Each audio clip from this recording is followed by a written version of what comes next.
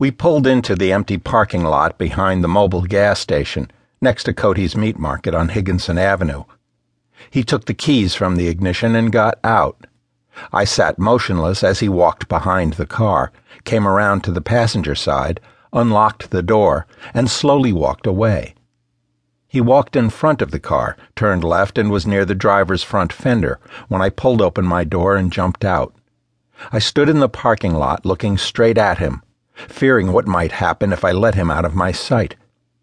Time stood still.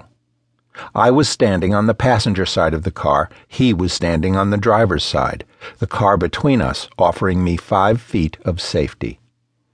With his head down, never looking in my direction, he just opened the driver's door to his shitty little car and got in. I was terrified and furious at the same time. I bent down, picked up a piece of broken cement from one of those blocks you pull up to at the front of a parking spot and threw it against the hatchback window of the purple AMC Gremlin.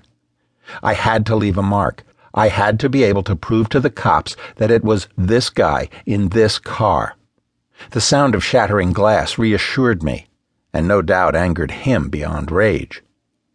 All I had to do was cross Higginson Avenue, get through the bowling alley parking lot, up the hill behind the back of the building, and down Middle Street, 3 blocks to home. I ran into traffic and kept running, never looking back, running to get away, running to get home, running away to stay alive. Every breath was a deep breath, filling my lungs with rapid bursts of cold March air. My heart was pounding, my pulse was racing.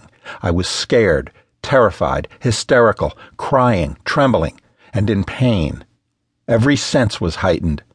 Sounds were magnified, lights were brighter.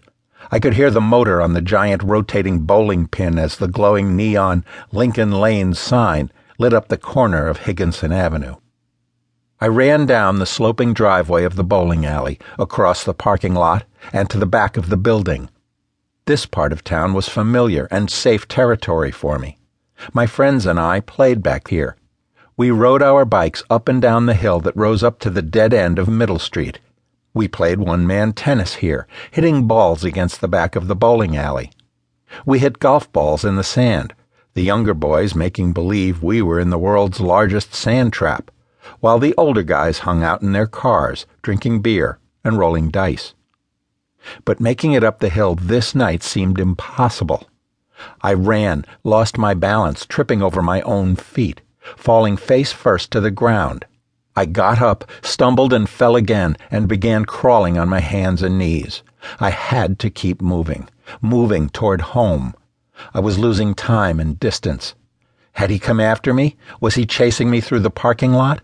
Was he coming up the hill? Where was he? Who was he? My hands were bleeding from crawling on the hard, frozen sand.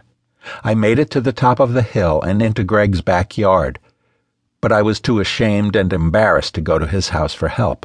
I had to get home. I just needed to get home. I was exhausted. I ran up the street past Ricky's house and started hiding behind trees, crouching behind parked cars to rest and catch my breath. Why was it so hard to get away? Why was it taking so long to go such a short distance? Where was everybody? Why wasn't anyone who could help me on the street? Then I heard a car. I was sure that it was him. I was sure he was looking for me, tracking me down. He must have thought he'd gotten away with what he'd done, until I broke the rear window. How was he going to explain that? It had to be him coming back to find me, to beat me, to kill me. I was being hunted in a very real game of deadly hide-and-go-seek. I had stayed alive tonight, but now I was about to die on the street, 6 houses from home. His car was coming. Use your head, I thought. I lay on my belly and crawled under the rear bumper of a Ford Galaxie parked on Middle Street. A few more feet, and I was wedged between the rear tires. He wouldn't find me there. In a fetal position, with my head resting on my right arm, I lay under the Ford, praying for the car to pass. All I could see were the tires of the approaching car. What a mistake. How was I to know if it really was the guy in the purple gremlin or not?